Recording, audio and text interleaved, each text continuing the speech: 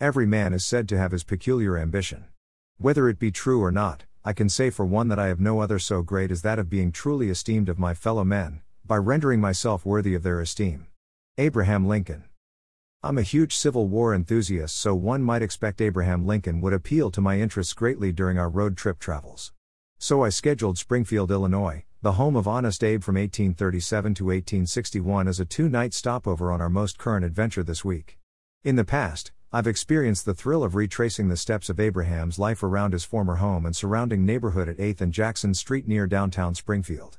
I've also taken an up-close look at Mr. Lincoln through photo tours of his restored, former law offices where he walked to and from for many years while litigating court cases for the entire state of Illinois around 6th and Adams Street. Yet as the weather began to turn blustery cold with heavy rain, we felt it an opportune time to stay indoors and concentrate our time visiting the Abraham Lincoln Presidential Library and Museum instead on the second morning of our visit. So with a very busy schedule on our Tuesday docket, we began our day with a retro return to the 1950s past with some early rock and roll and greasy, fast food breakfasting along Springfield's Route 66 corridor at Charlie Parker's Diner. Driving then to a conveniently designated parking lot downtown, we then easily managed to dodge the pelting rain by walking through the undercover canopy of historic Union Station across the street to the Lincoln Museum. On a more seasonably dry day, I would have taken more time to explore this historic depot that most prominently served as the site where newly elected President Lincoln left Springfield for Washington, D.C. on February 11, 1861 and posthumously returned home on April 14, 1865 for his ceremonial burial. Entering the vast lobby of the museum itself, my attention immediately fixated on a lifelike, wax model depiction of the Lincoln family including Abe, wife Mary Todd and their 4 children.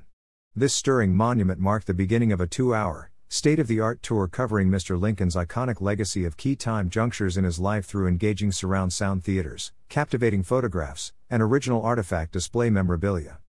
The first of these visiting strands that particularly caught my interest took place at the Union Theater, whereby I took a unique look at an aging Lincoln face from an artist's perspective which according to this expert revealed an intriguing contrast of both sadness and joy.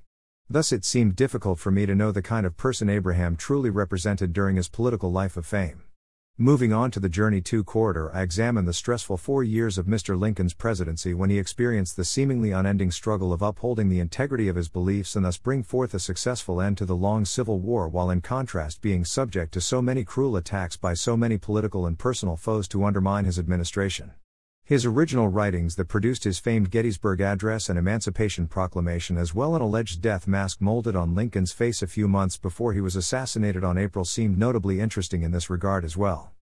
Moving backward in time, a much calmer depiction of Lincoln's early life took place at the Journey 2 section as I observed Abe's amazing transformation from poor, log cabin conditions in rural Indiana and Kentucky to the growing city environment of Springfield, Illinois, where he exhibited gifted intellect, superior storytelling skills and ultimately became a political winner on the Illinois campaign trail.